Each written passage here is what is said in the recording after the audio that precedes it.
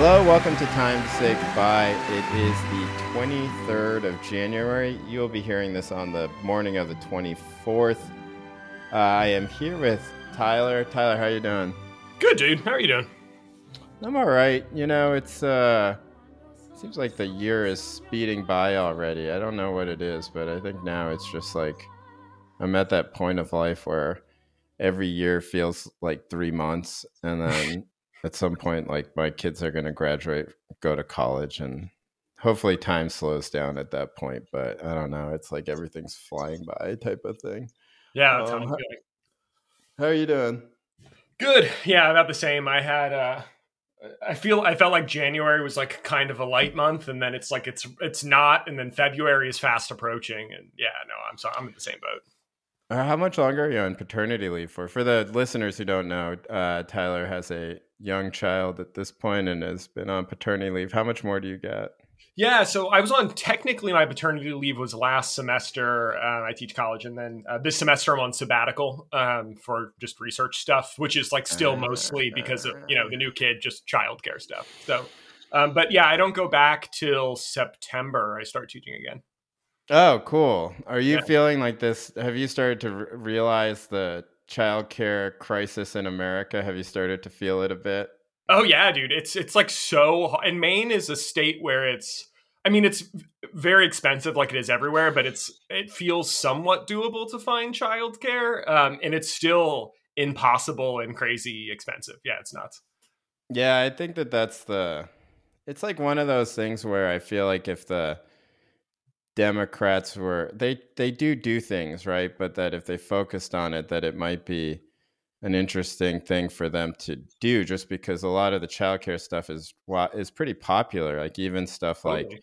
free lunch, for example, is a very, very popular Democrat idea across the board. Yep. And you saw people like Ilhan Omar in Minnesota, for example, pushing it, right? And I think that was pretty calculated on her part.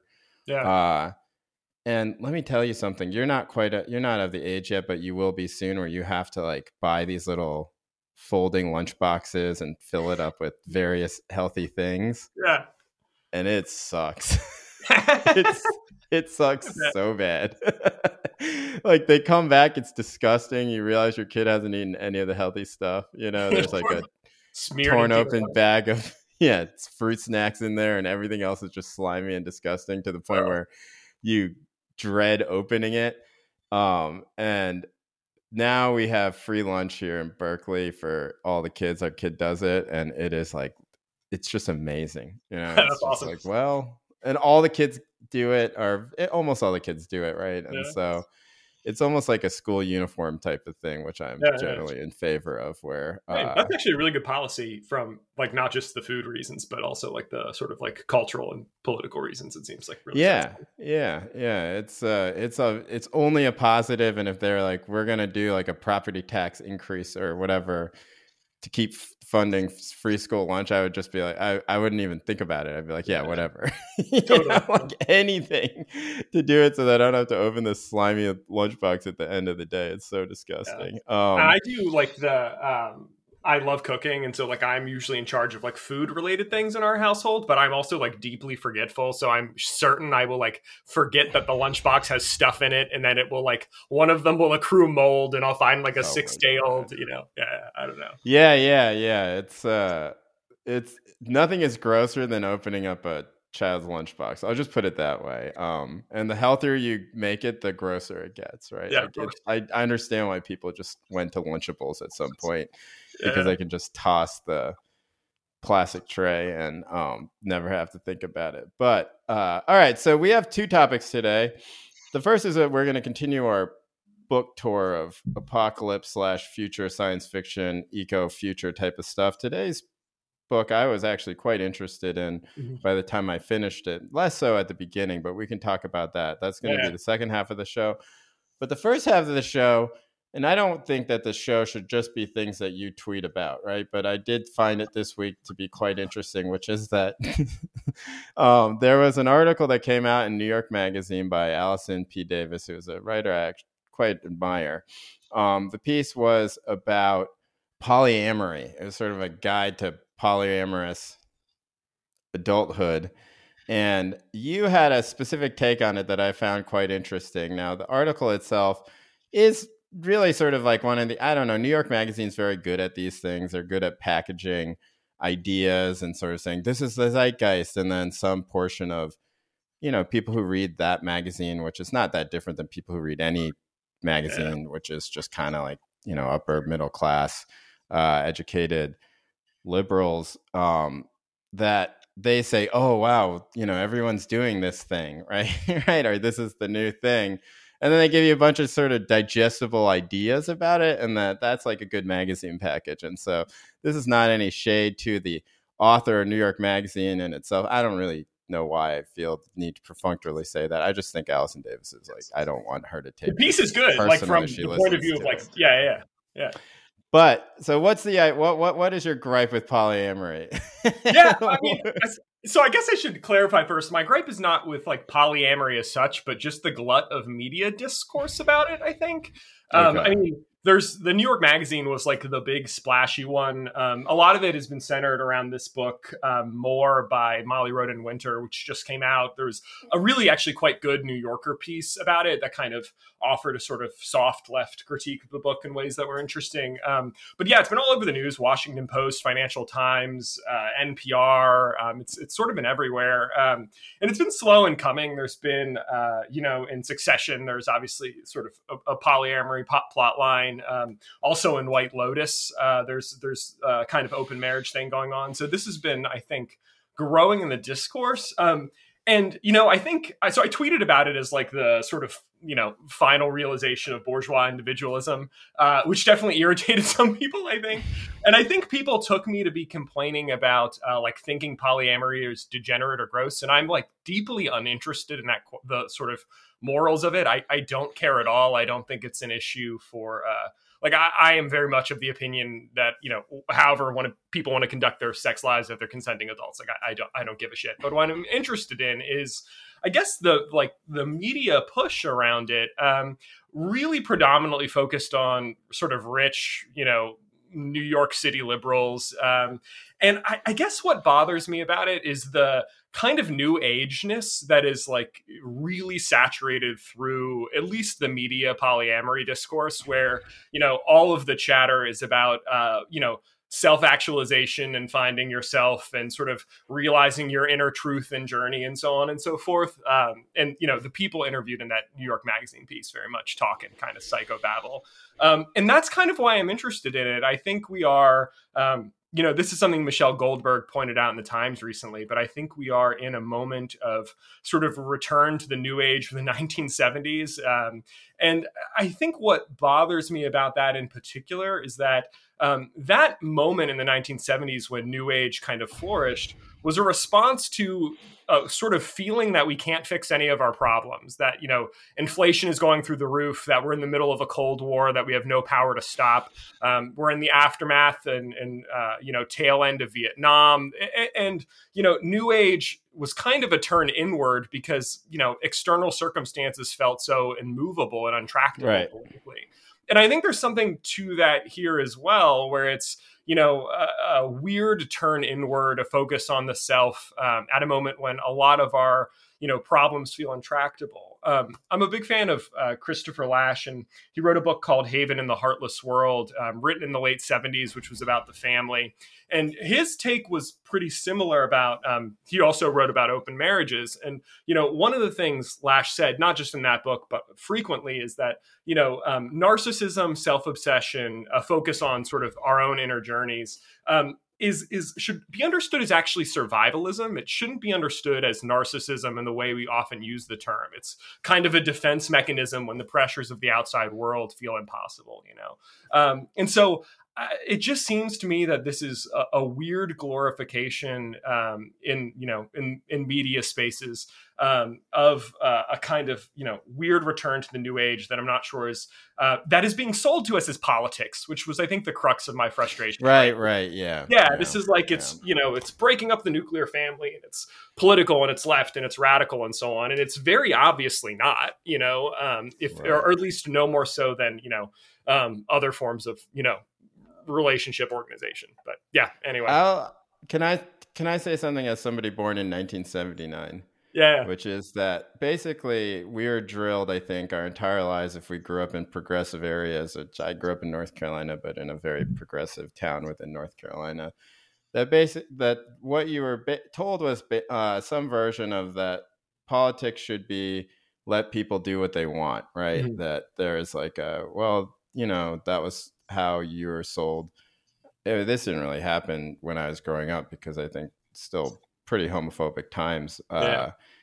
But, like, well, if people want to do that, then let them do that. It's none of your business. Why would you ever bother yourself with any of that? And that's sort of been my approach to a lot of politics, just because I can't undo years and years of Yeah. indoctrination into this. Like, well, if it's like kind of like metastasized into many things, and then it becomes sort of like a Ben and Jerry's, if it's not fun, why do it type of Yeah. mentality, Yeah. right? Like this idea of the self as this thing that needs to indulge in things that are fun, and what it ends up being is like a loss of a sense of responsibility to one's community, and also a sort of childlike engagement in all things, right? Like we should always be seeking out pleasures and wonders, and if we're not doing that, then we are sort of soul dead.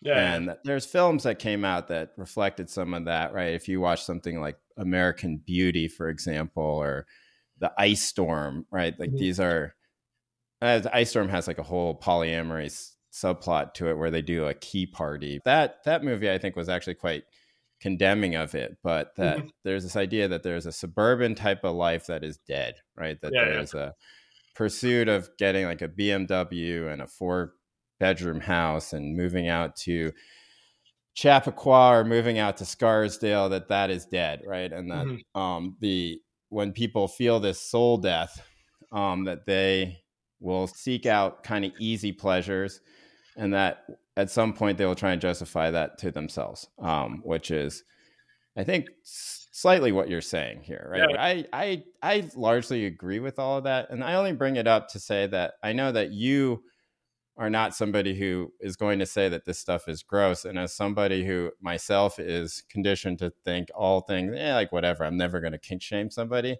I got Yeah. to say, I kind of find polyamory to be a little bit gross. Yeah. Sure. Yeah. Like, Yeah. and I don't think that it's because of the idea of it, right? Like people should be able to make their own thing. But when I read this article, I was really grossed out by all these people in it. For sure, dude. I was like, gross, and and I think that part of it was that this idea that you started to hint at, which is that, look, the people who are interested in this are going to generally be upper middle class professional people, and that they are trying to create a idea that has always existed. As long as spouses have existed, people have grown bored with their sexual partners and sought out new things, right? Like it's not some new thing.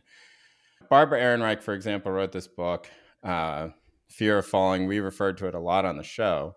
Mhm. And a lot of the book is about sort of the self-help 70s and the new age 70s, and like the sort of ways in which upper middle class will continually reproduce a type of quasi-intellectual thinking that justifies their bad behavior and allows them to act selfishly at all times, right? I mean, the frustration I have is with the assumption that anything you like is fine. Desire is self-legitimating. Like the fact that you want something makes it not only okay, but that you like deserve it, and you should focus on that at the expense of like what may be other people's happiness or your community responsibilities or things like that. And so I do.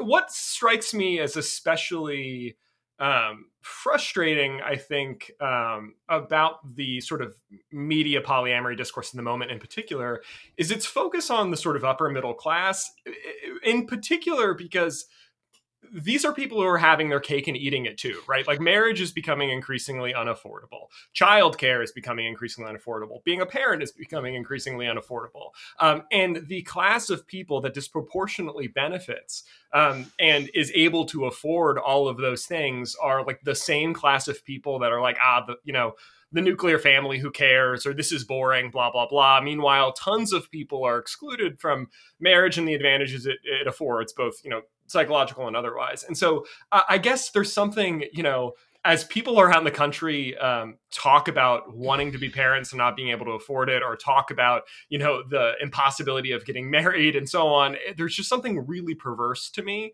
about, this sort of class of overeducated, coastal elite people who are, poo-pooing the very thing that is unaffordable to so many other people, and I guess part of me too just sort of feels like, I think there are certain habits of mind that make for good citizens, for lack of a less like conservative sounding way to put it. And, the idea that we should do whatever we want and follow our own inner journey and blah, blah, blah. I'm not sure that's like and we shouldn't have to sacrifice. There shouldn't be boundaries. I'm not sure that's a good habit of mind. I mean, so many of our problems are problems precisely because no one wants to give up anything they want, right? Like, I mean, if you just, I teach environmental studies. If you look at the climate crisis, like, well, people are like, oh, I believe in climate change. Like, who the fuck doesn't believe in climate change? I mean, except for a few Republicans, but they're like, but I do want to have my car, and I do want to do X, and I do want to do Y, and I do want to have my steak, and I don't want to have any limits to my consumption, right? And it just seems to me that, polyamory stuff is that there's like a constellation of ideas that are ostensibly progressive that are in fact all oriented toward consumption and growth and all of these things that I think are not pro-social, The thing that I always assume that I think that this piece confirms is that it's usually one person who wants to do this and they convince the other person that the other person should. Yeah. And my thing is always like, look, the guy or the girl or whatever, the partner who is not into it and who basically it wasn't their idea, I never believe them when they say they're cool with it. I never believe them. And like, maybe that is reactionary or regressive. I'm sorry, I just don't believe you. My job is basically to sit around and basically say some things are bullshit and some things are not. And my years of training in that job, whether you think I'm good or bad at it, I will just say that one has to trust their instincts. My instincts are almost always to, like, when I was reading this piece and they're talking about, the other partner, they were cool with it too. I'm like, no, they weren't. I don't believe them at all. They're just saying that, right? Yeah. And it's because they understand that at some level they're going to have to give up something that they don't want to give, which at this point I think is probably their spouse, right? Or the family that they have or whatever, and that they don't want to do it. And that there is all these the article, for those who haven't read it, we'll put it in the show notes, is structured as tips for how to make your way through it. And some of them were basically like how to be polite about after you have a tryst or whatever, right? Like after you've stepped out on your partner and everyone's cool with it, here are the ways to talk about it. And one of them was like, well, don't be too specific, don't gloat, everything like that. And I was like, that seems to indicate that not everyone is that cool. Yeah. Right. I mean, I think most of these accounts are somebody whose like partner brings it up and then they're like, oh, okay, and I mean, I'm not gonna I'm writing about that book more that came out, so I won't give the whole thing away, but I would encourage anyone to like read it because it's insane. And the way people are talking about it is nuts. And I think the sense that this is like an equitable, like two-sided endeavor, I think is just like the lie to that is very much given if you just read the book. And the sort of the gap between what the book is actually like and says and like how the media is covering it is substantial.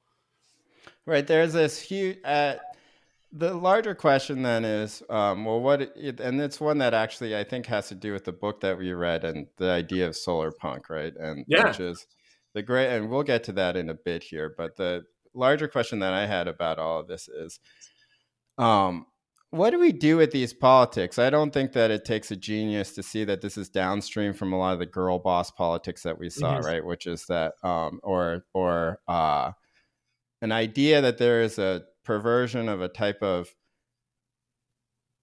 equality politics or egalitarian politics that essentially just confirms that a small population of people can act selfishly and always justify it in any way possible, that it is in fact progressive for people who are women or from minority population to act basically as sociopathically as possible. This is not to say that everyone who is polyamorous is No. sociopathic. I'm just saying that is sort of the idea of the justification behind it. Like, it is very much if it's not fun, why do it, right? Which is the stupidest thing in the world, right? Like, I mean, changing diapers isn't fun, right?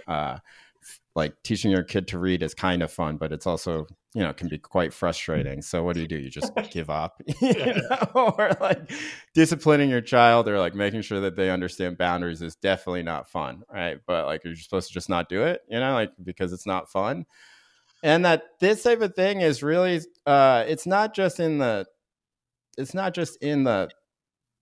like people's sexual ideas, it's also in parenting now, right? And that's sort of what Aaron Reich criticized, that there is this, you can do whatever you want and you can justify it as, I'm doing this for my child, or you can justify it as like, this is my child's like true self. And I don't know, I think that most parents, after a while, you start to realize that your child doesn't really have a true self that needs to be unlocked, just as you don't have a true self that needs to be unlocked, right? We are people who are sort of built by context, and we're people who should exist in a society in an ethical and interest and like, conscientious way. And then all this stuff proves to do is try and blow everything out by using whatever scraps of like kind of politics that we all agree upon that are on hand.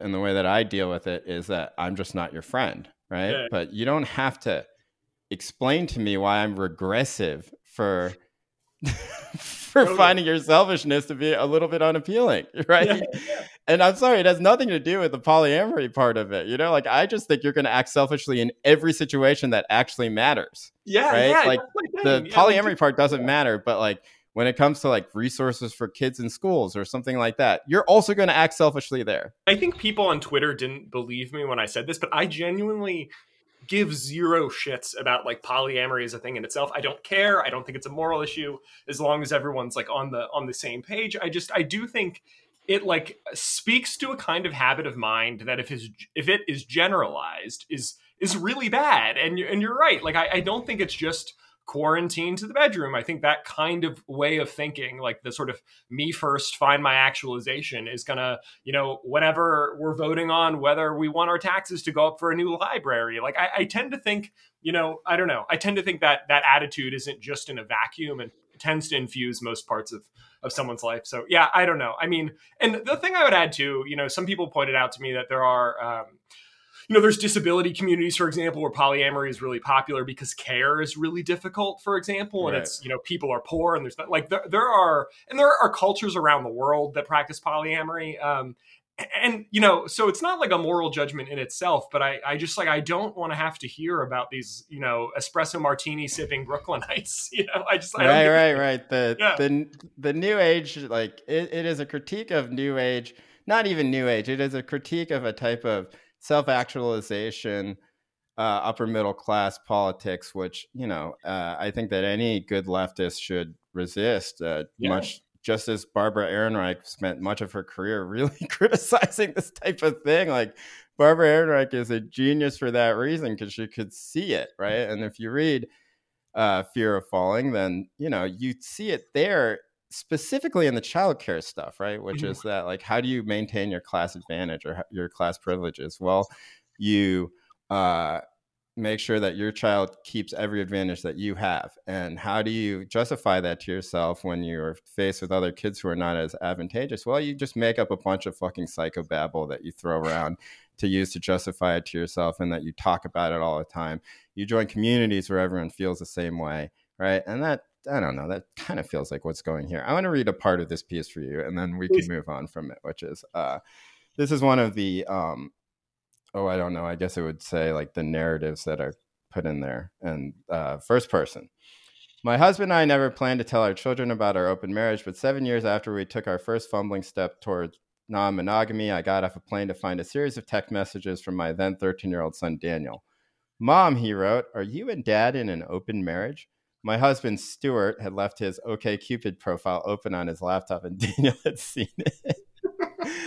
I found a spot against the wall of the Houston airport to call him. When Daniel picked up, I began by telling him how happy his father and I were and how we were always honest with each other. But Daniel's main question surprised me. I get that dad has time for it, he asked, but when do you do it? This question brought me relief. Like many mothers with a full-time job, I'd worry that I wasn't spending enough time with my children, and using precious non-working hours to go on dates made me feel particularly guilty. Here was proof that in Daniel's mind, at least, I was around so often he couldn't fathom my managing to be anywhere else. That is crazy, by the way, that is like the justification. Like, no, he's saying something else, you know? He's not saying, oh, you're such a good mother. I can't imagine like where, like late, like, like you gotta think a little here. Daniel, the eldest of my two boys, had always been eminently reasonable. As an infant, he cried only when he needed something, and in elementary school, Daniel's teachers often commented on his extraordinary comfort level with adults and his ability to mediate conflicts amongst his peers. With him, I had always leaned towards honesty. I had told him about my limited drug use as a teenager, my fraught relationships with eating and body image, and my family's history of mental illness. But speaking to my son about my sex life felt far more difficult. I don't do it very often, I lied. She goes on in this piece to then explain that Daniel said he was cool with it, but later as an adult, he tells her that actually he wasn't cool with it. And that he learned to be cool with it in adulthood. And that's totally understandable. People have different relationships as they grow. But I don't know. I just found this to be so emblematic of the whole thing, which is like this misunderstanding of what the child is actually saying, right? Saying, totally. Oh, actually, I'm so successful and I'm so busy all the time that in fact, my child thought, oh, mom, you're so, like, when do you have time to do that? And there's no reflection at this point on should I change any of the particulars of that relationship, right? Or like my work schedule or any of these things, right? It is literally just, can I squeeze this other desire into an entire menu of desires that dictate my life? And again, I will say very clearly, I don't care about the sexual whatever part. I just find this type of person to be quite gross. Yeah. That's basically the long and short of it. I'm just like, no, we're not going to be friends, Totally. Because I know when I have a conversation with you, this is the only thing you're going to talk about. You're not going to let me talk. You're going to talk, you're just going to talk the whole time. I'm going to have to hear about all these gross encounters that you have with these gross other people. And I just am going to sit there bored the entire time. And I'm going to drive home and I'm going to be like, I'm never talking to that person again. Like that's basically the long and short of it for me. I don't know. It doesn't seem to be. That's that anecdote's actually from that book more. And it's the whole book is like that, where it's like, shit happens and then she interprets it in a fucking bananas way. It's that's not at all what happens here. And yeah, dude, it's I mean, I can't emphasize enough, like, people are going to read my thing about it and they're going to be like, this guy's a prudish dick. And it's like, just read the book. The book's fucking insane. Like any normal human being who reads the books would be like, what the fuck is going on here? Oh my God. Yeah. Like it is amazing. Like, when do you do it? And then I had been worried I haven't been spending enough time with my children. And then, oh my God. But, in the end, what it proved was that I was great. I was awesome.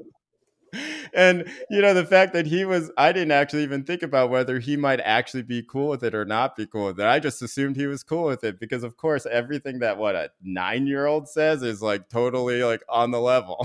Yeah, They can totally process this whole thing and they can come to a mature conclusion that, I need to be me, right? Exactly, 100%. Oh my God. Anyway, that's enough about that. I don't know, man. Like I think one of those things where I feel like maybe living in Maine is quite freeing is that I don't know if you're surrounded by these people. Maybe you are. Maybe Portland, Maine is a little Portland a little bit, but I'm outside of and no, like my neighbors are just, I have like a 5-minute conversation with them about the Patriots, and that's no. So I'm not surrounded by this. Yeah. That sounds relieving. I think that once you get into, going to kids' birthday parties and stuff like that you'll start to see how ubiquitous this type of thinking is amongst the educated Yeah. upper middle class. And I don't know. I don't think it's reactionary to say that core the core of it is just, can I act selfishly, right? And whatever. There are No, much totally, worse man. iterations of it than polyamory. That doesn't mean that the general ethos is correct. All right, moving on. Okay, so for book club this week, we read a book called the what was it? Psalm for A the Wild Psalm Bill. for the Wild Built, and it's by a author named Becky Chambers. I found this book to be actually quite fascinating. Actually, more so than the Octavia Butler thing as an idea, right? Yeah. Because it is part of. I'm going to introduce it a little bit. It is a book in which I don't know how to describe it. It's basically it's a vision of the future. There's something called the factory age that has passed, and that basically we now live in kind of our. It reminded me of Sim City. Did you ever play that? Oh yeah. Hmm. You know, in Sim City, at some point, like you just start building arcologies, and there are these bubbles that house everybody. You no longer need to like worry about streets, and you know, everyone just lives in a bubble. Yeah. And so the city is like the bubble, and then outside it's like wilderness and villages, and it's kind of like what the vision of, oh, I don't know, like, if you go to like sort of hardcore urbanists or something like that, they'll start showing you, hey, if we built cities more densely, then everything else could be wilderness. And they talk Yeah. about like, like farming villages in Japan and stuff like that, where everything is organized in this type of way. And that the book is about this woman, no, not a woman. This book is about a non-binary character, right? Who uses they, them pronouns and is a tea monk. And the Mhm. idea, their name is Dex, and they sort of travel through the wilderness doing tea ceremonies essentially for people that help them with their problems. And then Dex at some point meets a robot. That's a whole book. Almost nothing happens in this book. Totally. It's Nothing like happens at all. amazingly plotless. And it's part of a science fiction genre called Solarpunk. Do you want to just tell us a little bit about Solarpunk? I am not like a main dude of solar punk, but a lot of, I think, as I understand it, a lot of solar punk is sort of focused on a future in which is, like solar implies, sort of green and sustainable, and like not just a dystopian hellscape. So kind of like a clean energy futurism. And Right. yeah, I mean, that's one of the reasons why I was interested in this book and thought it would be fun to talk about. I mean, one of the things we talked about last week is the way that so much sort of dystopianism feels really hegemonic in science fiction, and we are constantly beset with this vision of just walled communities and hellscapes and so on. And I think just as not quite a thought experiment, but as just an exercise in imagining like a future that doesn't take that particular form, I think the book's really interesting. Right. So, like, Solarpunk, I'm reading from the Wikipedia here. As a science fiction literary subgenre and art movement, solarpunk works to address how the future might look if humanity succeeded in solving major contemporary challenges with an emphasis on sustainability, human impact on the environment, and addressing climate change and pollution. Especially as a subgenre, it is aligned with cyberpunk derivatives and may borrow elements from utopian and fantasy genres. Now, one thing I thought was interesting about solarpunk in general is that it is essentially kind of agreeing with the idea that technology might be able to solve climate change, right? And I think that's a very interesting way to start off from it, which is that actually we can solve this if we're just a little bit better, and perhaps if we, start developing the arcologies in SimCity. When I was a high schooler in debate, we ran this plan called OTEC, and it was this. We had found this. So this was an old argument, but it's based on the science fiction book in which everybody lives on floating platforms in the sea, and they subsist off spirulina, which is like, some sort of microbe, I think, that exists down in deep water currents or something like that. All the energy Yeah, sure. comes from deep ocean currents, and you hop from OTEC to OTEC, and they somehow like self-propagate, which I don't remember how, right? Like, but like an OTEC will like, it's almost like a bacteria where like suddenly there's two of them, and then you go off to the next OTEC. But yeah, I don't know. I found it interesting in the sense that it is this idea of the future in which we have solved all these problems through a mix of self-sacrifice and technology, and that it is in some ways apocalyptic in the sense that the apocalypse will happen if we don't do all these things, but it is this sunny version of it where actually, no, we succeeded, we fixed these things, which is not, you would think, the ideal place for fiction, which is just like, well, what if everything was fine, right? That's not a good place to start a novel. But I don't know, I found it interesting for that reason. Yeah, I mean, I think that's a really excellent point. And one of the things that's sort of interesting about it is, like, suburban isn't the right word, but it's, I mean, it kind of almost relates to what we were just talking about. Like, a lot of the drama is this, Dex is a person who lives in, if not quite a utopian, at least like a well-functioning society where people have food and shelter and, pretty good times, and yet she's like very unsatisfied, and yet at the same time the book isn't just sort of a boring sort of journey of self-enlightenment or anything like that, but yeah, it's really it's definitely an odd and sort of strange book within the broader corpus of particularly, I think, more recent fiction about the sort of environment or climate or whatever. I mean, one of the things I'm personally interested in is the sort of depiction of wilderness. When I teach the book, this is something we talk about a lot. And I think, wilderness is something that has a really interesting history as an idea. I think we assume that it's a sort of stable concept that's persisted across time. But until like the 19th century, we more or less thought, like, at least in the West, that the wilderness was gross and dangerous and it wasn't like a place you would want to go voluntarily. And then as we urbanized over the 19th century, people get nostalgic for the wilderness. So they have to like leave the city to go to Montana to recharge their batteries and get in touch with nature or whatever. But that modern conception of wilderness is like the national parks is really, really new. And one of the things that I think is interesting about this book, as she sort of, gets sick of this kind of suburbanized life in the city, and leaves for the wilderness, is some of that's like recaptured. She's very afraid of sort of wild spaces. And I mean, a huge part of the book is just seeing the wilderness through that kind of lens, even as she's fascinated by it. I don't know. I think it's an interesting book. It's well enough written, but I just think as a kind of exercise in a different sort of science fiction, it's really compelling. Yeah. I hadn't really read a book like it before, honestly. And I think that as just as somebody who is interested in different forms of fiction, that it was interesting to me to actually see this, we don't understand why Dex is dissatisfied with life in the city, like you said, but we do also understand that life in the city is good, right? Like, it's great. Yeah. Everyone's happy in the cities, right? And that when they go from town to town, village to village, they're pretty, like, the people there are pretty happy too, right? There's no major sense of conflict. And eventually we come to, this is not spoiling anything in the book, but much like, there's nothing to spoil in this book because nothing happens in the book. Literally nothing happens. I think that I read some of the criticism in the book and they're like, nothing happens. And I was like, I kind of enjoyed it in that way. It reminded me of like a science fiction version of like one of these, modern novels where nothing happens except the writer goes to the grocery store or something like that, right? Yeah. It was kind of like that.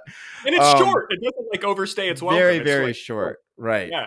And I would say it's like 115 pages long or something like that. 40 of the pages is basically Dex just struggling with getting their cart over a hill or something like that. And Dex is always like, man, I can't push this thing any harder. And but the idea is that you come to learn that at some point mankind came up with robots who did all the labor, right? And this is called the factory age. And that at some point the robots gained a type of consciousness where they had a conflict with humans, right? And that there was some resolution. It wasn't a war. There's just a kind of resolution of the problem that took place, which is that the robots and the humans would never interact again, right?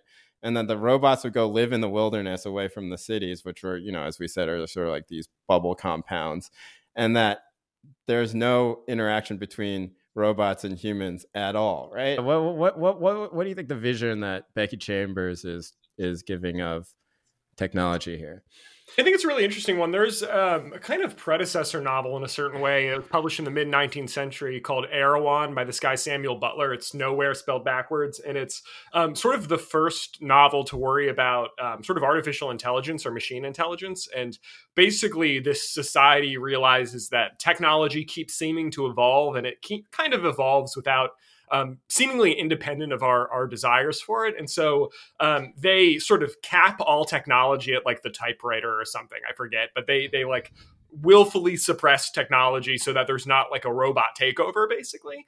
Right. And there's something, you know, and the novel's very pastoral, and there's something about that strikes me as really resonant with this particular novel. I mean, in some ways, there's a lot of sort of Ludditism sprinkled throughout it, in the sense that there's like clear limits on technology. And I think that seems to be the main message. It's definitely not that technology is bad, insofar as there's a lot of like, there's skyscrapers and all sorts of sort of sustainable energy whiz bangs and so on and so forth.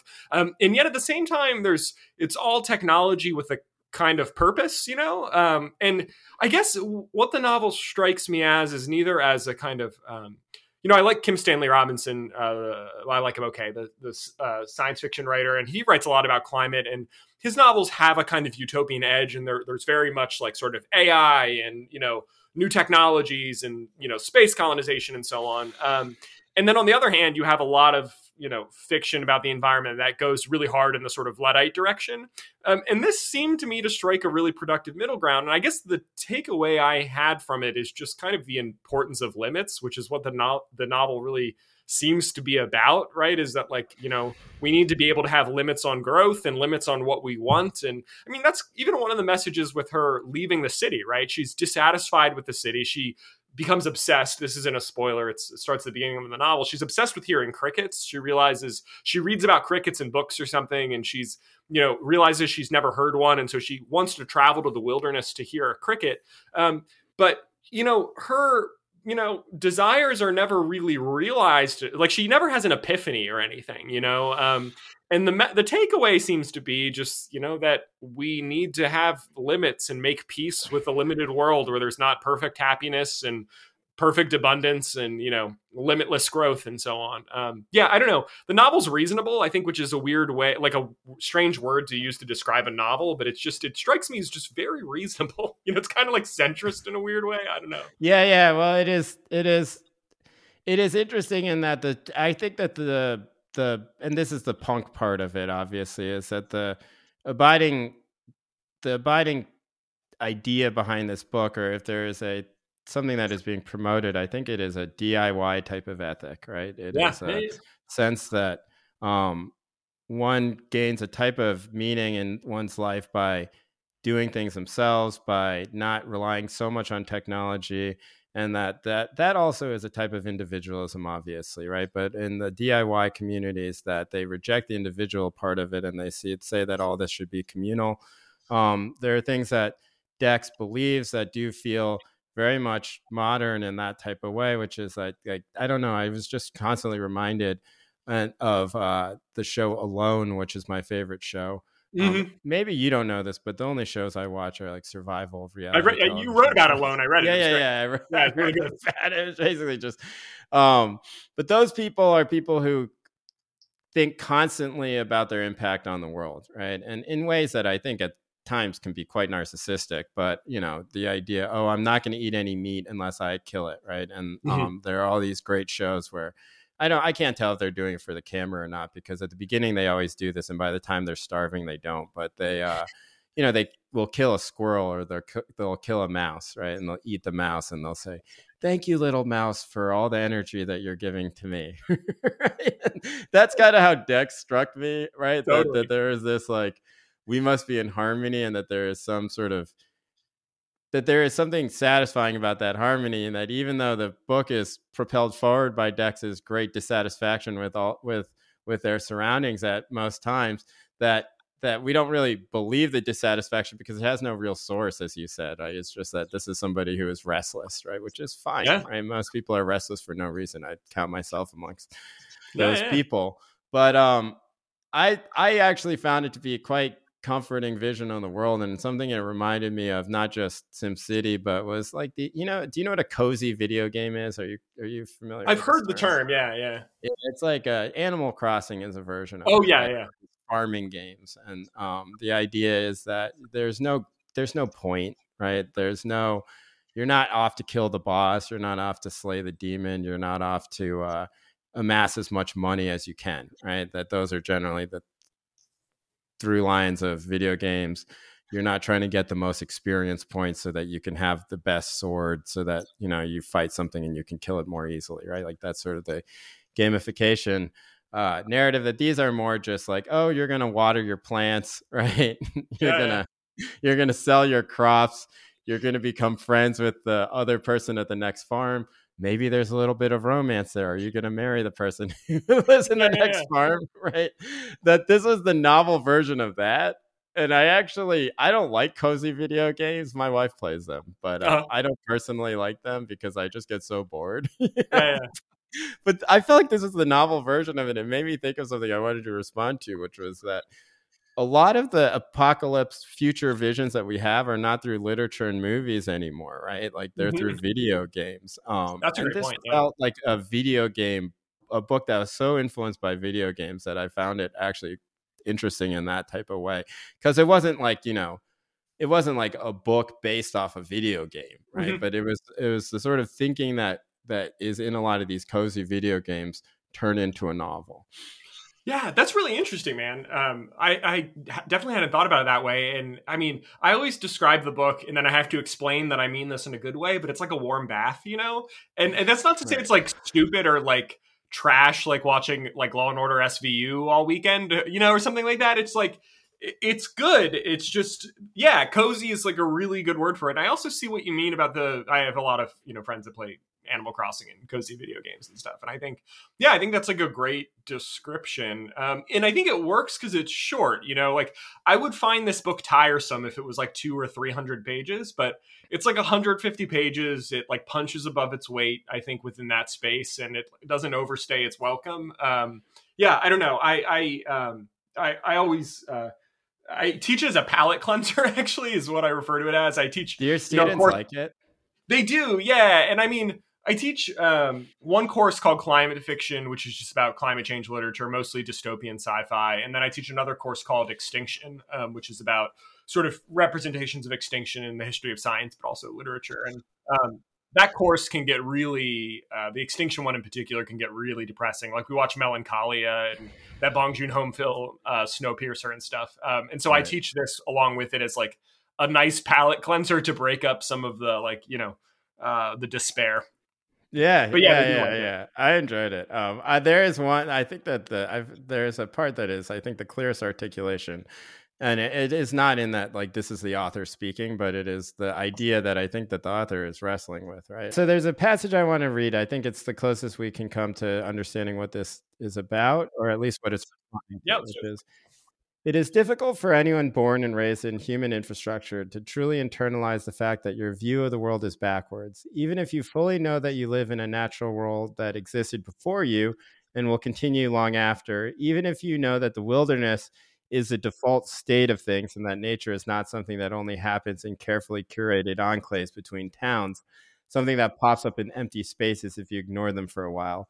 Even if you spend your whole life believing yourself to be deeply in touch with the ebb and flow, the cycle, the ecosystem as it actually is, you will still have trouble picturing an untouched world. You will still struggle to understand that human constructs are carved out and overlaid, that these are the places that are the in between, not the other way around. The reason why I found that to be interesting was just this idea of like, you talked about how there is a type of survivalist, like untouched nature type of idea behind a lot of climate fiction, that there is all human intervention is bad, right? That in fact we need to Yeah, yeah. do, and it's kind of vaguely stated as a kind of, like I think that people's misunderstanding of this, right, is based on a misunderstanding of what Native American or indigenous ways of life are. That does animate a lot of science fiction and climate fiction. Do you do you think that this book is part of that tradition? I like the book a great deal. I think there are ways that it occasionally edges into a kind of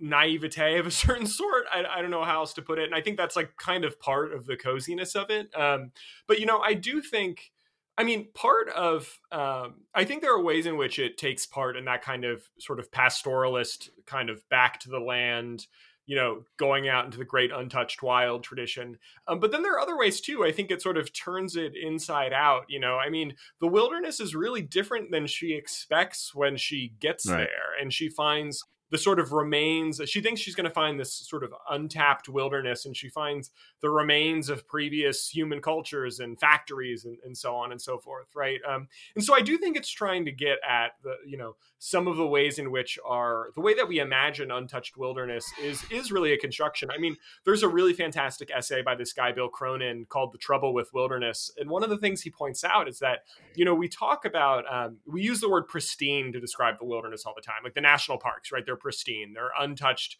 reserves of wilderness without people in it. And he points out those are made, and they were made by genocide. Like we took people off that land and then called it unpeopled. You know what I mean?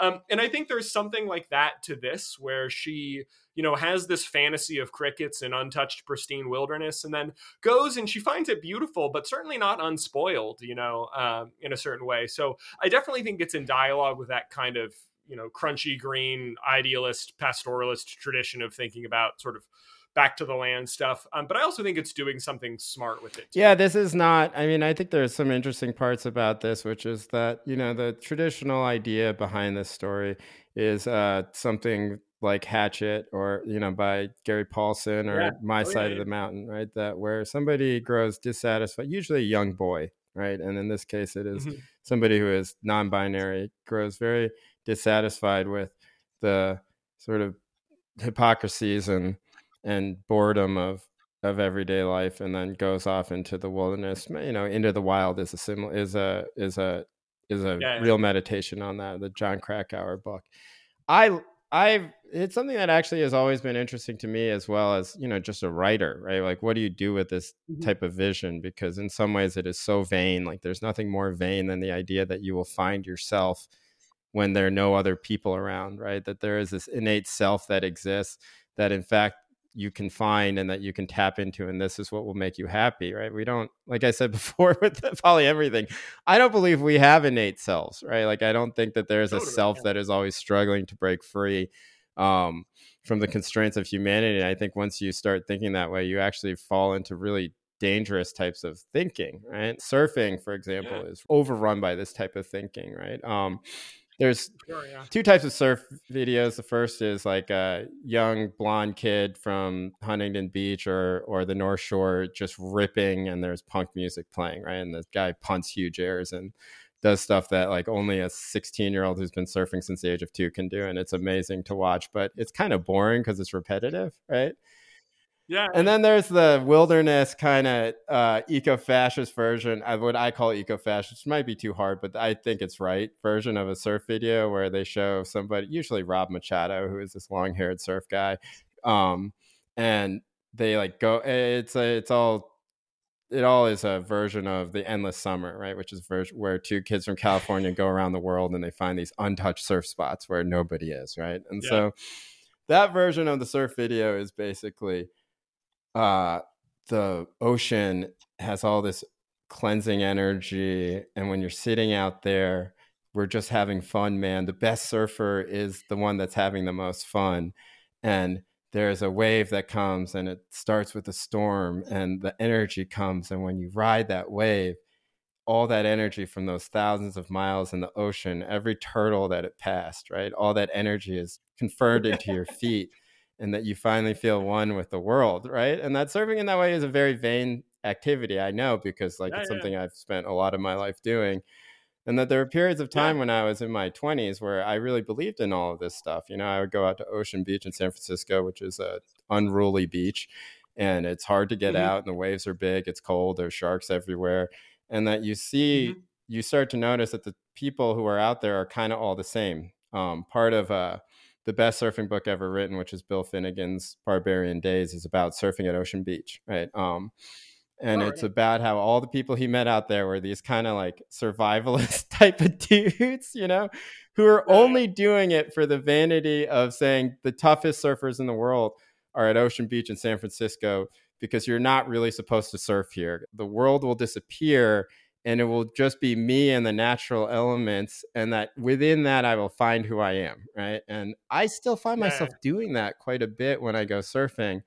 There are moments when I get bored, when there are no waves coming, or if I'm having a shitty day, where I'll start thinking to myself, like, I will actually say the words in my head. It's like, who am I? And the thoughts that come after that question are pure drivel, right? It's like, it doesn't mean anything. I do a kind of fishing called wetsuiting, which it's mostly at night for striped bass, and you swim out to sort of distant offshore rocks, and it's often in storms because I bite better in stormy weather. And it's like definitely on that continuum of 3 a.m. 50 yards offshore on a rock in a like storm, trying to figure out how close the lightning is, And so this is something I think about a lot, because on the one hand, in class to my students, I'm like, this, wilderness bullshit and blah, blah, blah. And then on the other hand, the night before I was out till 4 a.m. on some godforsaken spit of land, So I don't know. I think about this a lot, and it's, but I don't think, and even in, as you can imagine, the kind of people who do that are often fucking people who are insane, and I mean, the season is kind of short. It's 6 months. Most people who wetsuit seriously are out 4 or 5 days, or nights rather, a week. So, I mean, particularly if it's around one of the moons when the fish are really biting, you're on 3 hours of sleep on 4 days. And, at a certain point, the moon starts looking funny colors and you have like weird thoughts, right. About like, what the fuck am I doing out here? But there's no like, enlightenment to be had from it. It's really fun, and the fish are big, and, the ocean is cool. Wait. So you swim out to like a rock, and what and it's in Maine? What, I mean, we used to go, we went fishing for striped bass down the East Coast people. Oh, really? And so you're wearing like a 5mm wetsuit or something like that, and you're out. Yeah, I wear a 5 in June, and then October, and then from like June or July rather through September, I'm in a 4.3 usually. Oh my God, that is it's really fun. It sounds so fun. I want to do it. Dude, I'm gonna come out to Maine. We'll do it. We have a lot of white sharks, but it's not that bad. But in like Montauk and Cape Cod and shit, I know some people who do it out there, and like they're swimming to sandbars off Cape Cod or like P-Town. You have to do it at night. Like that sounds terrifying. Yeah. Do you have like a light with you or something like that, or do you just? Yeah, but you don't want to have your light on too much, both because other people can see it, and also, fish can see it. But yeah, I mean, so you're mostly in the dark. You're mostly not using a light. But yeah, I mean, it's like it is super. It's super fun. But yeah, I don't know. So I struggle with that because I do think the like rugged individualism, macho He-Man wilderness thing is preposterous. But then, I don't know. And it's funny, if you talk to people who do it, like it does sound like it would be like macho cretins. But if you talk to anyone who does it, like everyone will say they're scared the whole time. Like I was talking to a guy the other day, and he was like, I mean, when I'm like swimming out to a rock at 2 a.m., he's like, I recite my like grocery list. He's like, and then you're like, should I swim faster, or should I like, can they smell fear? So. Oh my God, yeah. You know what? That actually sounds like something I want to try, because yeah. Well, if you ever come out, no, I will. Sure. It'll be. I think that anyway. Wow. Honestly, it sounds terrifying. Like, what happens if you get swept in a current or something like that? You just die. Because like nobody can see you, right? Like, is it pretty protected areas and stuff like that? No. But I mean, you just have to know the currents. Like any rock I'm going to swim to, I've swam during the day with gear on before. And it's not usually far. Like some people in Long Island, Montauk are swimming, 50 to 100 yards. Most of my swims are pretty short, where my like feet are actually off the ground. But yeah, I mean, you just have to know where the currents are. I mean, Maine is tricky because we have 10-foot plus tides. And so, yeah, so you have to like, know the tides real well. You need to know the wind. Like there's one spot I fish that is safe on every wind, but a northwest wind. And if you get a northwest wind, the waves double in size because they're hitting this rock in a particular way. So, I mean, you really have to, you got to have it wired. No, but that's half the fun of it. I mean, it's like wire having. Yeah, and most wired. people who do it are like safe. Like people don't die regularly, but it also self-selects, I think, for people who are like very like you do all the research. Yeah. It's that type. It's a very specific type of person. It's interesting. Surfing around here used to be like that, where it was all like dudes who would read buoy charts and stuff like that. And the pandemic basically democratized, and the Wave Storm, which is a $300 board you can order on the internet that's made out of foam and is actually quite pleasant to ride. It sort of democratized surfing in a way where a lot more people do it. And I will say that it's better. Like the world is better. Like you see a lot more women out there. You see a lot more different types of people out in the water, but there's just more people, period. And so that makes you a little bit salty. But it used to be that around here, like, it would be like dudes standing on the dunes at Ocean Beach for an hour trying to figure out the one place where the wave is. And now everything is on camera, right? That you can access and you can see. And like, I use those cameras for fishing. Actually. Oh, really? The Surfline cameras? Yeah. I have all the surfing apps. Oh yeah. All right. We should do an entire episode on that. That is like really. I'm fascinated by it. I want to try it. We used to, when I went to Bowdoin, we used to fish for striped bass off our dock because we lived on this weird tidal island that was about an hour outside of campus. But yeah, I was not particularly good at it, but it sounds fun. All right, well, I think that's yeah, you know what, that was a good diversion because I realized that I don't really have much else to say about the book, the outside of the fact that I think it is nice that this type of vision exists. Okay, thank you for listening to the show. As always, if you'd like to support us, which we greatly, greatly appreciate, it's $5 a month at goodbye.substack.com or at patreon.com/TTSG. If you would like to get in touch with us in any type of way, it is timetoSayGoodbyePod@gmail.com, or you can reach out. I don't really check the Twitter very much, but you can send a DM there at TTSG. Thank you. Until next week.